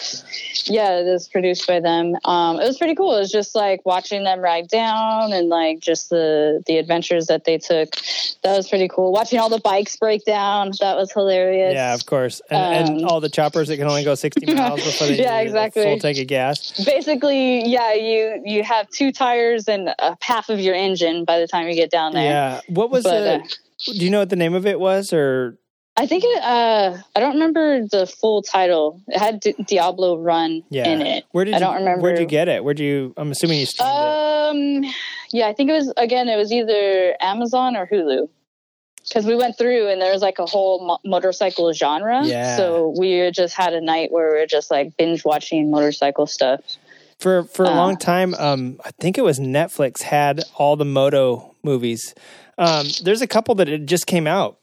One of them debuted, I think, at the One Show, if not like right before, and it was called Oil in the Blood, and it was like a custom bike builder movie. And I think I just saw somebody posted it was here in downtown in Hollywood, playing at one of like the smaller theaters, like one of the indie theaters. Like the El Capitan or something weird like that. And it's a new documentary about custom builders. And a lot of them are the guys that take the bikes around to the One Show and stuff like that. Mm-hmm. And another documentary that just came out was Colton Hawker's new movie, Colton Haker. If you like him, I think he's here like in Temecula. Like he's not too far out, but he's like a endurocross dude, but he also does like kind of like he'll take his endurocross bike and do like trials stuff and tricks on it. But he just came out. I think his film is called like The Rampage or something like that. But he just came out with that, I want to say like last week. Let me see what the name of this crazy movie is called? Oh, Rare Exception. Let me see. Rampage and Rare Exception. Where? How could I get it so wrong? Yeah. But yeah, if you check out Rare Exception Film on Instagram, I think they have a site for it and maybe where it's playing and stuff like that. But yeah, that and then Dream Racer. Since the Dakar just happened, Dream Racer is a movie that you can stream. If you go to Dream Racer TV, I think it is, they got that up there, and it's like a documentary about the Dakar. So there's a couple good docs coming out, I guess. So Diablo Run. The Diablo one's good. Yeah, cool Moto one, and then the Dakar, like some things that are literally just happening, and then Oil in the Blood, I think is what that one's called. It's about the one show builders. Speaking of one show builders, the Moto Guild, the Outliers Guild. I'm sorry, not the Moto Guild. The Outliers Guild is going to be coming up, I think, March 20, like right around the same time that the Solstice Slam is. March 23rd, I want to say. So that's, I wasn't too upset about missing the one show, except for that it would have been cool to watch Wiggins race. Because I know all those bikes they're on the tour basically, and the tour is going to come down to the OG Moto show. So we'll see him down here in March. But yeah, video games. I got a couple more. Well, I have a couple more recs. If you want to binge watch something. Oh yeah. There's a series. I believe we saw it on Netflix. It's called Long Way Round. Oh yeah, I love those. Ewan McGregor and his friend Charlie. That's a highly recommended. We love that. It was a lot of fun. And I heard that they're coming out. I think right now they're actually doing the trip. They're doing the Long Way Down, where they're going down to South America on motorcycles. They already did one called the Long Way Down. Okay, maybe it's a different. This might be coming out with another one. Yeah, they're doing one at the Long Way Up or something like that. Something like that. Yeah. Did you watch the Long Way Down? We watched both of them. Yeah, I think my favorite one was the Long Way Round, just because they went through so many climates. I feel like they went through like a lot more climates than the Long Way Down. The Long Way Down, like once you hit pretty much the continent of Africa, you're like pretty well into like a lot of desert and then whatever jungle's there. But Long Way Round, they were like through snow. They went through like Siberia, like in the worst time of the year, Mongolia, and like plains and then mud. Like, I like the Long Way Around a little bit better. Yeah. No, it was really funny because I remember there was one scene where they're just like riding out in the middle of just like flatlands, nothing.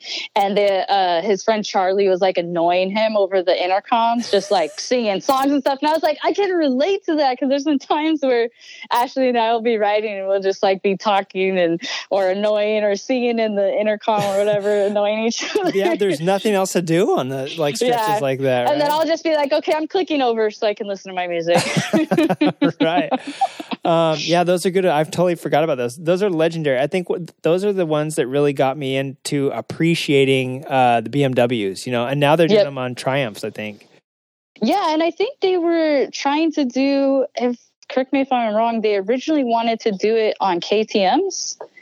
I think. Yeah, and then they couldn't get the deal solidified, so then they ended up doing the BMWs. Yeah. So that was a bad move for KTM because I think it would have really pumped up their brand. Yeah, KTMs are pretty awesome. Just ask Spencer Hill, the gear dude who was on a few episodes ago. He'll tell you, dude. KTMs are legit. I know. That's one of my dream bikes. Is if I can get this Harley traded in, it's either going to be a KTM or maybe the Yamaha MT7. Yeah, dude. The new Dukes that are coming out ought to be pretty sweet. I think like the 790 or whatever should. Yes. Do you play video games at all? Do you play any motorcycle video games? No, I can't really do video games because I get like weird vertigo. So my girlfriend is the gamer. She's like hardcore gamer. She has like a million video games. But when I play them, I get like really dizzy and nauseous. So Crazy. I can't. Yeah, it sucks. But the only video game that I was like really proficient at as a kid was Tetris. That was my game. Right. If I was locked up in a snowy cabin in Wisconsin or Quebec, or I guess Montreal, someplace like that, I would go nuts playing Tetris. Like I think it would make me crazier. Yeah, no, I grew up on Tetris and Mario, like just like the flat scrolling games I can do, yeah. but I can't like all the modern stuff with like the 3D movement and stuff. It messes with my eyes and my vertigo. So, dude, they're hardcore. Like some of the games now feel like you're like in it. You know? Yeah, it's pretty crazy. One of my favorite. I had a Wii for a while. I still have a Wii. What am I talking about? I had one. I still have one. I never throw stuff away once it give me a little bit of fun. But you got Excitebike on there. I think it was free. And since it was a Nintendo game, dude, you can get it on there. And so if you want to go old school, feel free to. So what is it? How do you play it? Excitebike? You never played Excitebike on the Nintendo back in the day? No. Oh, dude, it was totally pixely because that's how it. And they kept it true to. It's basically true to the old game. It's pixelated as hell. And you're just a little dude made out of a couple squares, and you just jump. It's like motocross. And the only thing on the new one is that they got it pretty gnarly, where they got what is it called? They got like the actual jumps and stuff. You actually have to be pretty skilled to time it to make it smooth. They did change that. Where in the old days, I feel like it didn't matter. You just jumped and hit the turbo things when you needed to. But it's so cheesy and basic. I mean, the Nintendos used to only have 2 buttons, A and B. Mm-hmm. So that's how it is. One's throttle, one's brake. So yeah, it's really, really cool. Excitebike. It'll take you back to the 80s. The other game I used to love, but I don't think they make it anymore, is Tourist Trophy. And I think Wiggins and I talked about this because the guys that make... the guys and gals that make Gran Turismo are the ones that made Tourist Trophy. And this is like right in the end of, I want to say 2006 or 7. And they had all these bikes up until then. So it was really cool.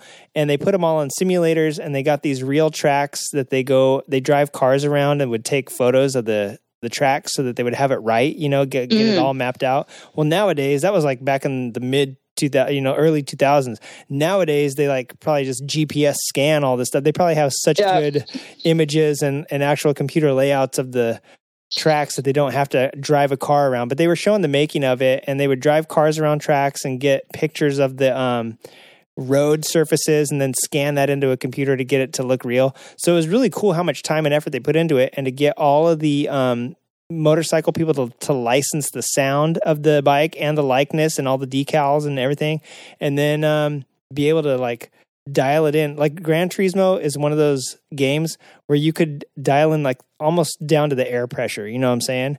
And so when the motorcycle ones came out and you could like set up all this different stuff, I was like, oh yes. So I loved racing it, and I was pretty good.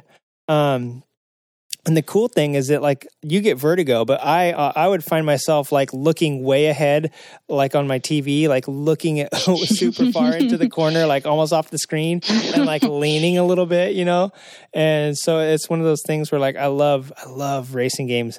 One of the worst games I ever got was for my tablet, because I know a lot of people if you don't have like a PS3, you can't play that anymore, or a PS2 was Tourist Trophy. So some of these games are older, and I'm sure they've come out with better ones like MotoGP games and Valentino Rossi games and all that stuff since then. So that's kind of throwing it back old school. I haven't played a good motorcycle game in a while, but one I did get that I would not recommend is for your phone or tablet. And I have a Kindle, and I was downloading some stuff onto it, and this game called Game Highway. Wait, what's it called? Game Highway Bike Driving Simulator. And it looks like it sounds. It's the worst game ever. I think a dude probably made it from, I think the guy, it tells you the developer's name. I think the guy was like an Indian dude that made it, and he probably had to do it for like a class project and then sold it on for like 95 cents on the App Store, because it was like the worst. I've never played a game that was so bad. The graphics were terrible. It was like he took a screenshot of a road and a screenshot of a motorcycle, and that's what it looked like. And then it was just one of those ones where like a car pops up and you go to the left, and then a car pops up and you go to the right, and then you crash for no reason. Like the steering was terrible on it. The sound effects, the pictures, like just look like screen grabs. It was awful. But one I did like that I recently downloaded was Mad Skills Motocross, and I found out that Wiggins is on there. And, what? Yeah, so me and Wiggs, I've raced against him a couple times, and I have to say he's pretty crummy. But then again, he probably played it like 5 years ago when it was new, and I just found it, right? So I'm racing Wiggins 5 years ago, but it's so addicting and fun. It's one of those games where you can download it. You don't have to be a pro. You get better and better the more you practice. So it's like super fun. What platform is it for? I have it on my Amazon Kindle, but I think you can get it on iOS too. And so, Okay. and I think Kindle might run on Android. So yeah, Android and iOS. That and Trials Frontier. Those are my, like, for a phone game, if you need something to keep you occupied and you love physics, like I really love physics-based games, but I hate those games where like you spend 85 feet in the air, and then like you can do like 90,000 backflips and then land. And these aren't quite like that. These are a little bit more realistic. Trials Frontier is super cartoony, but awesome. And the bikes in it just crack me up. I get inspiration to build real bikes from the bikes that are in it. And it's got a cool multiplayer thing, but so does Mad Skills Motocross. That's how I knew Wiggins is on, because I raced his best times, So, but yeah, they're fun games for just like if you're bored and you need something to do. Cool. And you don't want to spend a bunch of time. I recommend these. Hey dude, we're going on like almost 2 hours here. Is there any other games or movies or books that you think people should read? The one last one that came to mind, the movie Mad Max, the most recent one. God, Fury Road. Some of the bikes in there, super fucking cool. My buddy Dane and I, we love rat bikes, and we're always talking about that movie because they have. We have the DVD, the Blu-ray, and they show up behind the scenes of like how they made everything. Yeah. Because they did a lot of like, it's not just all CG. Like director actually like really invested a lot of the budget into like building the actual bikes and the cars, and it's so rad to see behind the scenes them like fabricating and like putting everything together. So I highly recommend. I watched that movie several times a year. I went to see it in movie theaters. And I saw it 3 times. I never like to see movies in the theaters because they're so friggin' expensive, but I saw that movie 3 times when it was in theaters because I loved it so much. I got my wife to go with me, and she's not usually a big car. I was like, dude, listen, like Mad Max, The Road Warrior was one of my favorite movies, and like this is going to be kind of gnarly, but even she liked it. Like she thought it was really cool. And those bikes, when that movie first came out, there was a lot of media about it, and they had to make them so that they could jump. They're like, these need to be able to jump. Like they take these motocross bikes, and like those little crazy guys had, right? They're like, they need to be able to jump these certain stunts and perform stunts. So yeah, don't like do too much to them. And just by taking like some of the plastics off and putting, fur on the seat, it totally altered the way they look. But it was still almost basically a stock setup, But they were really doing the stunts on those bikes. It wasn't CG and it wasn't, some altered bike. So that's a good that. And if you watch the original Mad Max, the very first one where Mel Gibson has a very dubbed American accent, that was good because the Toe Cutters gang, they're on bikes in that one. And that's good. I love all the Mad Max movies for sure. Yep, definitely cool. Yeah, I haven't watched Thunderdome in a long time, but it's worth a rewatch. Yeah, that's a good one. If you're stuck in cold weather, those will definitely, all the Mad Maxes will make you feel warm. Super hot since they're in the desert. And then one final recommendation that Ashley and I stumbled across recently. I saw it at IMS, the show Throttle Out. The guys Zach and Ari do it. At first, when I saw the booth at IMS, I was like, this looks kind of like hipstery, lame, and I kind of like judged it before giving it a chance. And then we got home, and I was like, I need to find something to watch, and I gave it a try, and it's actually really, really good. They do some interesting. There's only a few episodes out so far because it's like currently running. But they did an episode where they ride down to Baja on little monkeys. Yep. So that was really cool. They And then retraced the Baja 500 or Baja 1000. the Baja 1000. Yeah. On monkeys. Yeah, so that was really entertaining to watch. And then another episode, they go to like this junkyard. I think it's like in Arizona or Nevada or somewhere. Yeah. And they find these bikes and they fix them up and they get them running, which is really entertaining to watch them do that. Yeah, they were making like zombie apocalypse bikes, right? Yeah. And then so they made the bikes and then they went to this place where you get like paintball guns and like shoot the zombies. Yeah, so that was really rad. So and then they also kind of have like an offshoot series where it's called Throttle Out Garage. And so every week, Zach, one of the hosts of it, he'll ride like a new bike and he does like a review of the bike while he's commuting to work. Yeah. And the funny connection is he lives about 3 miles from where we live. No kidding. That's so crazy. I was watching it and I was like, wait a minute, I know that street. Yeah. He like passed Del Amo Boulevard and like we live right near that area. Yeah. So Cycle World is right, or motorcyclist. No, they write for motorcycling. Motor Trend. Well, Motor Trend is that. I was going to ask you, where did you get that show? Because Motor Trend is the channel that took over. I think Bonnier Corporation owns all that stuff anyway. But Motor Trend, they write for Motorcyclist Magazine, and Motor Trend channel is like where they were advertising that show Throttle Out. Because previous to that, was it just last year, they announced that their little show, they had a show before that called On Two Wheels. And if you look up On Two Wheels, they did the same sort of stuff, but it was for Cycle World or Motorcyclist, whatever magazine they write for. I think they write for Motorcyclist. And so On Two Wheels was their little video show for that. And then they had Inside the Motorcycle Garage where Ari would give you tips on how to do stuff from balancing your wheels to like adjusting your shocks. And then Zach, I did notice that he's been doing that MC Commute, I think it's called. And that's part of their new deal. So they're moving away from the Cycle World into the Motor Trend like the network exposure, I guess. So it's kind of interesting. Anything cool coming up? I looked up the Sheila Shakedown, and I dig that. That looks like a lot of fun. I think it's like happening in a week or so, I believe. I saw it on Instagram. Yeah, so that's happening. But if anyone wants to buy me a ticket to where's in Australia, New Zealand, Australia. Yeah, it's the 17th and 18th of February, so it's coming up. Yeah. I'm sorry, 16th and 17th. That's this weekend. Yeah, it's right around the corner. Pack your tinnies, strap on your swags, and roll out to Sheila Shakedown 3, it says. Also, I mentioned the OG Moto Show. Registration's open right now. So that's going to be happening, I think, March 23rd. I will obviously make mention of that before it actually happens. That's our version of the one show.